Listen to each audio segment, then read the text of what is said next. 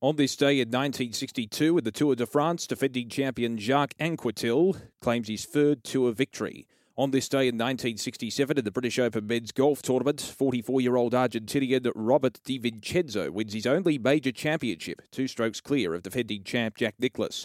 And on this day in 1970, Denmark defeats Italy 2-0 in the first World Female Football Championship. As we celebrate this day, for Tobin Brothers Funerals Celebrating Lives, visit tobinbrothers.com.au.